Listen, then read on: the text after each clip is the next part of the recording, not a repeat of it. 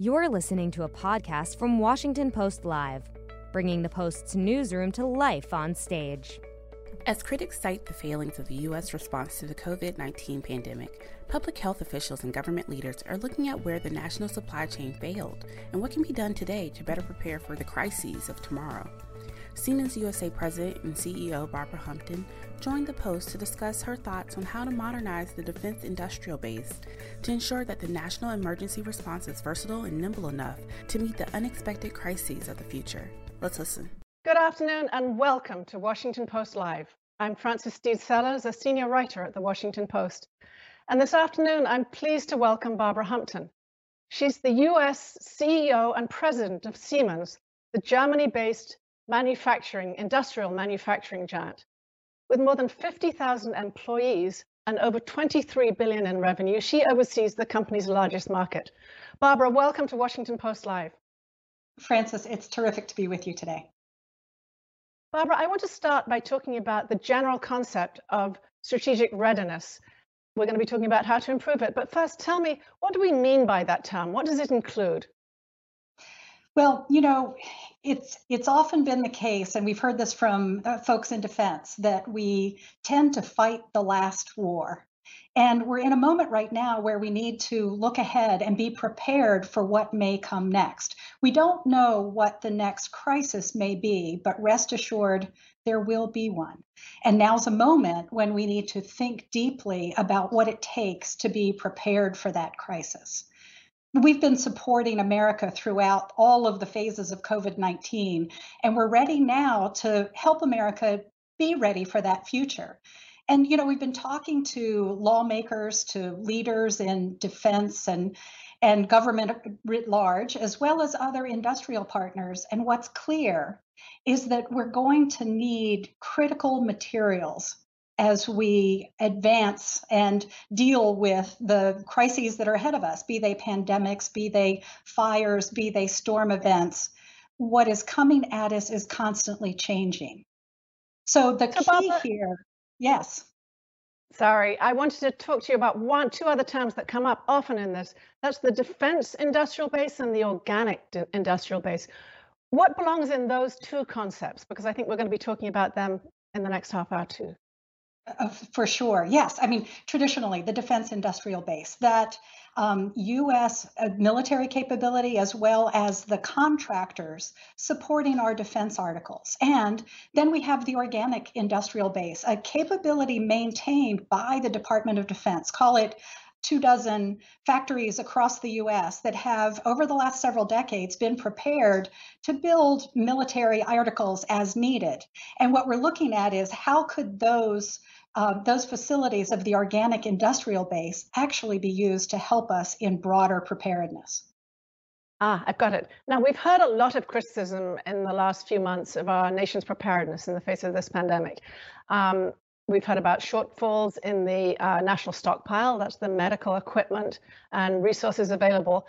What can a company like Siemens do to enhance our readiness in that area?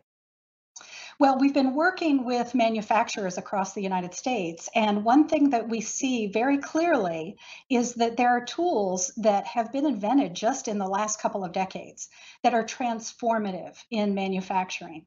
So what the iPhone did for our communication, our entertainment, now those same digital tools come to us in the world of manufacturing. So think about this, that stockpile, what do we need to have in it? Given that we can't predict what's coming, we couldn't possibly have physical articles to handle any inevitability. What if instead we kept a library of digital files, the digital blueprints, if you will, of critical components that we may need, medical devices, pharmaceuticals, or just preparedness, response, personal protective equipment. With digital files, what I like to think of as a strategic digital twin reserve, we could then activate manufacturing capability across the U.S., increasing the speed to need for regional supply chains in regions all across the country. So tell me, define exactly what Siemens' relationship is with the U.S. You clearly have a stake to play, a large stake in here. So define that and tell me who the other stakeholders are. Sure. Yeah. Siemens, you'd think of us as an infrastructure company. We have deep expertise in electrification, automation, digitalization. So, what we're doing is working side by side with customers who are keeping the lights on in our electrical infrastructure. People in the medical world, our capabilities with our colleagues in Siemens Healthineers, bringing critical medical devices. In the area of buildings, we're actually helping to build medical facilities and ensure they have adequate power. And in the area of manufacturing, we're helping manufacturers scale up. So, in all of those areas, you can think of Siemens as the digital partner, and as well as an equipment provider and a service provider as well. So, what is the process through which these improvements or these relationships with the government happen? Legislative? Who are the other stakeholders? How does this work? Well, we've been talking to legislators for sure. We've been talking to key stakeholders at the Department of Defense. Obviously, we believe that the Department of Homeland Security has a critical role to play. What we're envisioning is the idea of establishing this strategic digital twin reserve, asking manufacturers to actually build out digital twins of their products, digital twins of the production process that's used to produce their products, and have those on hand so that in case of need, we could draw on those as a nation, activate those manufacturers, and bring their capabilities to the market. So, you're seeing a lesson in our pandemic response that's truly related to long-term strategic planning. It is indeed. I mean, it certainly takes long-term planning in order to envision what are those critical items we'll need. But remember, the real key concern here is that we can't possibly stockpile everything they need. There's no business case for that. And I don't know that there is enough taxpayer dollars to build warehouses full of things that we may eventually use. Heaven's sake, those things could go out of use over a period of time. They could be obsolete. So what this would enable us to do is to maintain the flexibility we need to then ramp up for scale when needed. So I've been reading a little about these digital twins. Give me an example as well of how they could work in a private company. What twinning could do to avoid, for example, log jams in a production cycle. Yeah, digital twins have been used over many years by some really diverse applications. Many people will remember the Mars rover Curiosity. Of course, it would be impossible for NASA and the Jet Propulsion Lab to recreate the conditions of Mars. So what they did was created a digital twin of the rover itself and a digital twin of the environment in which it would be used. And simulating, for instance, the landing of Curiosity thousands of times, they found the optimal parameters to ensure a safe landing on the planet. That same technology can be used now within companies as diverse as aerospace and defense and cosmetics. And in fact, they're simple enough to use in some cases that a high school student can download the software onto her laptop, as Ashley Kimball did in Huntsville, Alabama, and create a digital twin of a prosthetic foot for a former Marine who had lost his leg in combat. I'm thinking that where we're headed is an environment where it's going to take the core skills of, in essence, video gaming to be able to interface with these incredibly capable engineering tools, and then enable us to create digital twins, lay out production lines, and really be able to virtually recreate both the product, its production, and its performance in the real world before we ever have to bend metal or inject plastic. So back up a little, you're talking to me about video gaming as a child's preparation for the next generation of jobs. Is that right? I think I just said that, yes. I have a question from a listener. This is Heather Bartholomew, who's written in. Yes. She's from Washington, and I'm going to read her question. What should the federal government be doing to assist in creating greater strategic resilience? Of course, we have a lot of leaders in government right now and at all levels, right? Both federal, then state and local level. And we've seen great engagement with the private sector, with the governments at all levels. And this is a moment when government can begin to take stock of the breadth of the risks we're facing.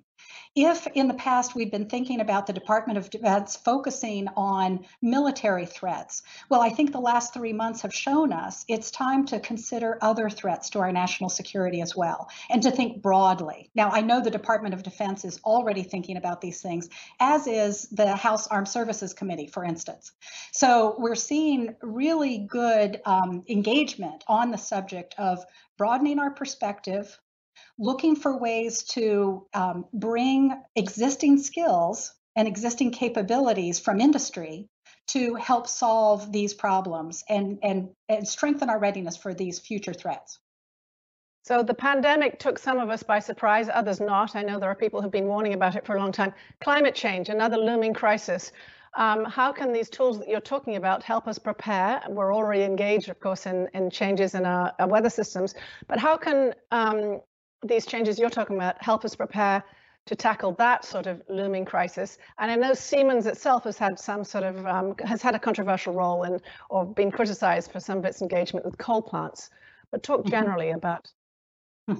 Yeah, Siemens has had a long engagement in the energy sector, and literally for decades. And what you'll find is that in large-scale power generation, assets that get built truly perform for decades. And so, yes, indeed, Siemens has been involved in fossil power and is now increasingly involved in the transition to renewable forms of energy. And maybe even more importantly, what I'm talking about here, the digital twin, the digital controls that make it possible for us to blend forms of power generation on our grids. A great example is the work done by our team in the US with Blue Lake Rancheria. They're tribal lands in Northern California where the local community said that they would like to have more control over their own power generation and their connections to the grid. Working together with PE&G, we had actually put in a microgrid, an islanded electrical grid, and place the controls in the hands of the community so they could have their own on-site renewable power generation and then connect to the grid when needed. What that gave them the capability to do then was last year during the wildfires, they were able to island themselves, and they actually became a power hub while the rest of the grid had to be brought down in rolling blackouts.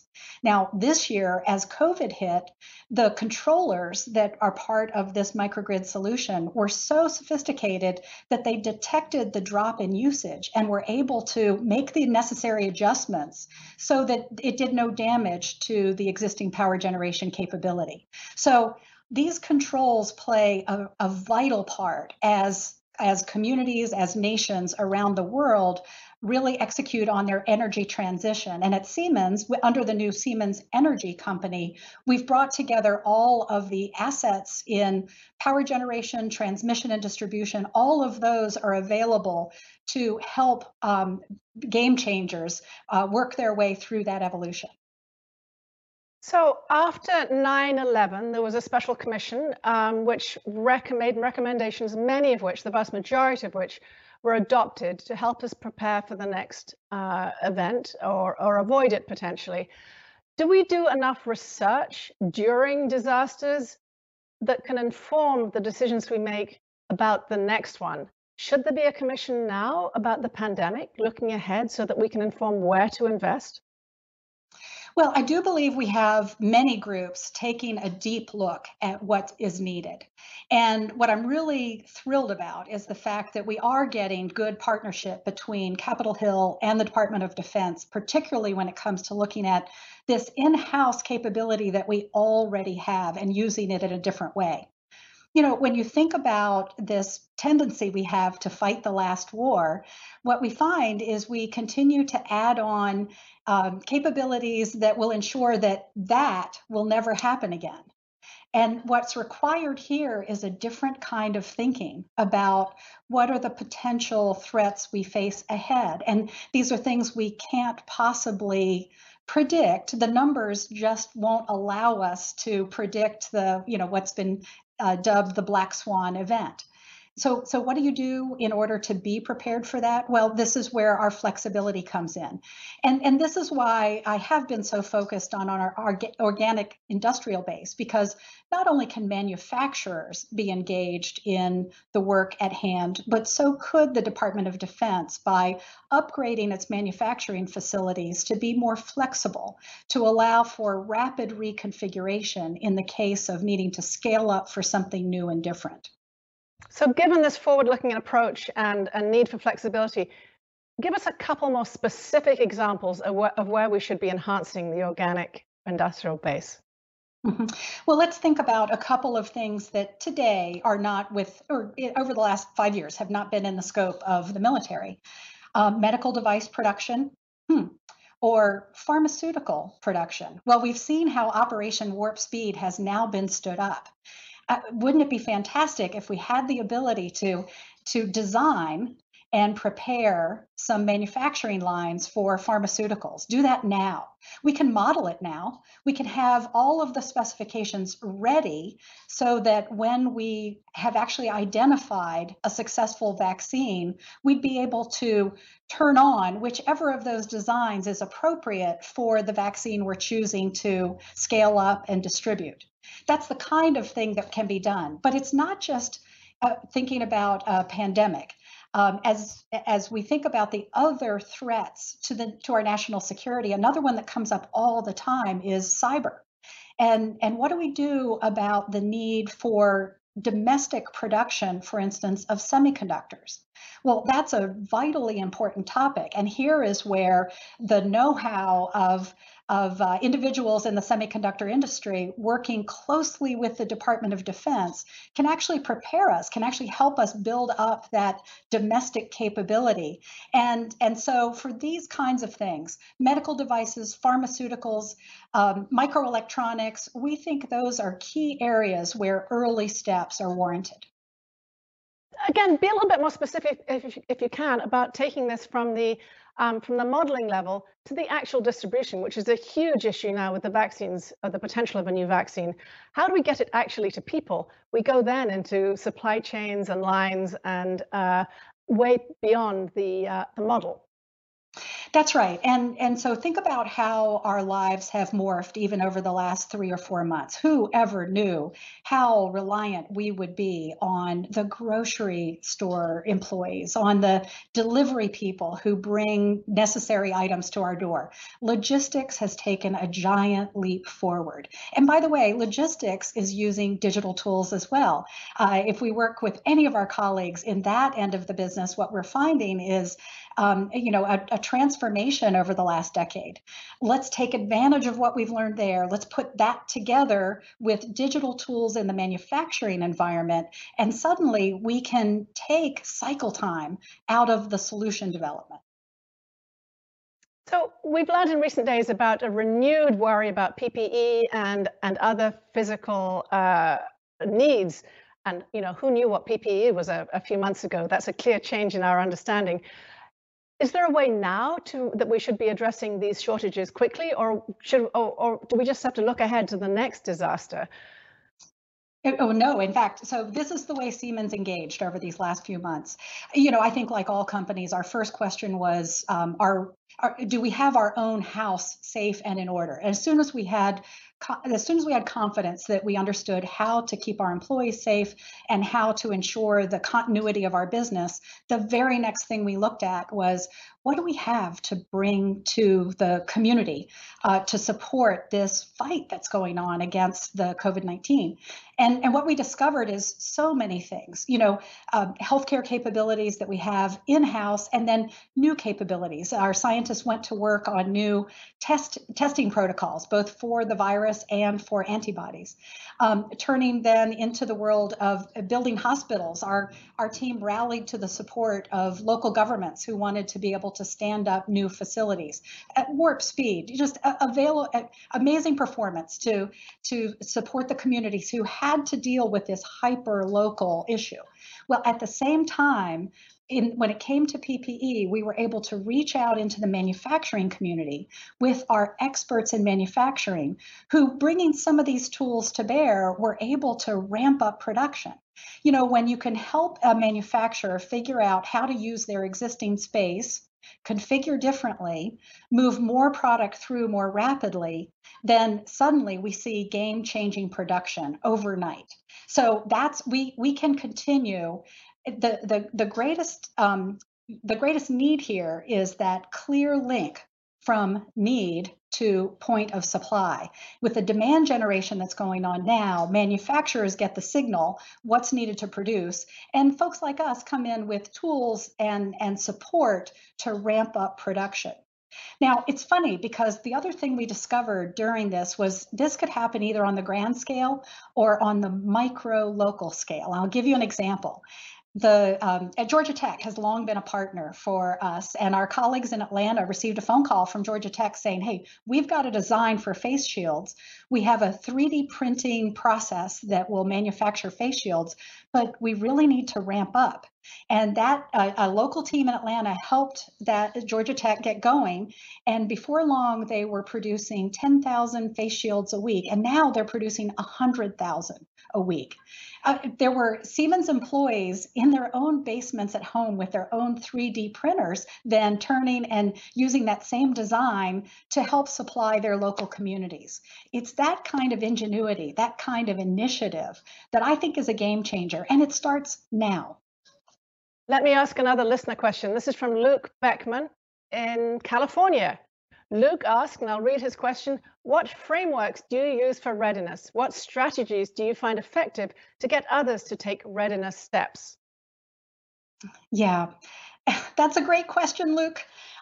You know, it's funny because I think all of us have come into COVID, you know, at first, I saw a real range of response. Those who wanted to just hunker down and say, I'm going to wait until this is over. Others who said, you know, I really recognize that I've got to find a way to work with COVID, and they got active very early. And then there are those game changers who start to think about, ooh, what does this mean about what can happen next? I'll tell you, a concept I like to share is one of being anti-fragile. Nassim Nicholas Taleb, if you ever follow his work, he introduced this term anti-fragile to be the opposite of fragility. The idea that we can get stronger from disruption. As I've been sharing this concept with people, that this disruption we're going through is actually an opportunity to find ways to make ourselves stronger, what I find is it causes organizations to think differently. Instead of acting out of fear, we can act out of the idea that we're building muscle for the future. We're taking control of those things we can control. And so I think being able to voice a sense of optimism, a sense of mission that can bring people forward with their capabilities, their engagement, rather than working from a position of fear, I think that's the way we need to go. So a quick question. World War II gave us the Jeep, duct tape, and the atomic bomb, I guess. Moments of disruption famously give us innovations. What's the one big innovation you think could come from this crisis that will last with us forever and become part of our lives, like duct tape? Actually, Frances, this is it. This is it. We're experiencing it right now. Think about the way we work. The digital tools that have transformed so much of the way we do things today are now reaching in new and unexpected ways and helping us accomplish things we could never do before. Now, in the past, we felt that we had to be co-located, present. Teams had to be working within the same small war room in order to accomplish great things. The digital tools of today give us the ability to reach experts no matter where they are in the world. I like to say to people, if you had power and communication and could work from anywhere in the world, where would you choose to work from? And Frances, I know for you right now, that's a cabin in Maine. Well, you were previously CEO of Siemens Government Technologies. Looking at the government, is this US government falling behind compared to other modern democracies? What should we do to keep up? Our democracy is strong, but what we have to do is take responsibility for the things that we're facing as a society. This goes beyond COVID. From COVID, we have an economic crisis that we're dealing with, and at the same time, we have a societal crisis that we're dealing with. And you can see linkages between all three. Now is a moment for all of us as citizens to engage, but not to engage in divisive ways, not to engage in attempts to call each other out and prove that others are doing it the wrong way. Right now is a moment when we have to rally around the concept of a common objective, a common goal, and to go there with purpose. I'd like to ask you a little bit about your personal philosophy, which you brought up as we've talked. You're a woman who's worked in a very male-dominated field of engineering. You've held senior positions in other companies like Lockheed Martin. What has it meant for you to be a woman in these male-dominated atmospheres, and how have you managed that in your personal and professional life? Well, thanks for asking, Frances. I have loved what I've had the privilege of doing throughout my career. In my early days at IBM and at Lockheed Martin, in serving the US federal government, we were working on game-changing technology that frankly did things like bring an end to the Cold War. And think about the global positioning system, something we take for granted today. IBM helped build the ground control segment for that. And I got a chance to work on it. I got to help the FBI and their biometric systems and help the Customs and Border Protection with screening technologies to help protect our borders. I've always been passionate about solving big problems that can't be solved by individuals. They need to be solved by teams, and particularly teams with very deep expertise in interesting areas of knowledge. That's what makes me tick. And the fact that I've found myself in areas where, yes, a lot of men are drawn to this as well. It's actually, I think, has been, for me, maybe it's been an edge, right? The idea that I am a little unusual. I'm a breath of fresh air. I'm somebody who looks different. What I'm learning now is that differences really matter. And it's just become more and more obvious in these last few years that differences provide us the richness in the solutions that we're trying to achieve. And we now see tons of data that says diverse teams produce better business results. So every now and then I get challenged about, hey, Barb, we don't think you're the right material for this next thing. And what I like to say is, I really think I have a lot to bring to the table. I want to be a part of this, and here's how I'm committed to helping you be successful. Your Twitter bio says you're passionate about diversity. You've just mentioned that. Can a big company like Siemens be agile and responsive to the needs for change we're seeing today in the wake of George Floyd's death? Oh, I'm absolutely sure of it, and I'll tell you why I'm so certain. When COVID hit, we had to respond in days, in weeks. We transformed our operations. We actually had a global meeting in which we talked about no longer having a global weekly crisis management team because we'd gotten control of the things that are in our control, and we could now use our normal modes of operation. My closing comment for my briefing that day was to say, we could tackle diversity, equity, and inclusion in exactly the same way, with the same spirit, with that same commitment that this is essential to our business. And I know that we can accomplish what we need to. So we've been working closely in collaboration across our Siemens US employee base, talking about changes that we can make immediately, changes that we know are going to be more long-term. And one of the biggest questions we wrestle with is measurement. What do you measure? Is it fair to measure? And right now, we're convinced that looking at data is going to be the key to changing our reality. I have one very short question that I'd like to finish with. Unfortunately, time has gone too quickly. But do you have any advice for women who want to enter the highest rungs of corporate America? Yes, raise your hand. Raise your hand. And let it be known you're interested, and share the skills you have. Be confident that just being who you are is enough. Thank you very much, Barbara Humpton. It was wonderful to meet you and to talk to you about the challenges ahead and strategic readiness in our country. Thank you to our viewers on Washington Post Live. Please tune in to WashingtonPostLive.com for information about future events.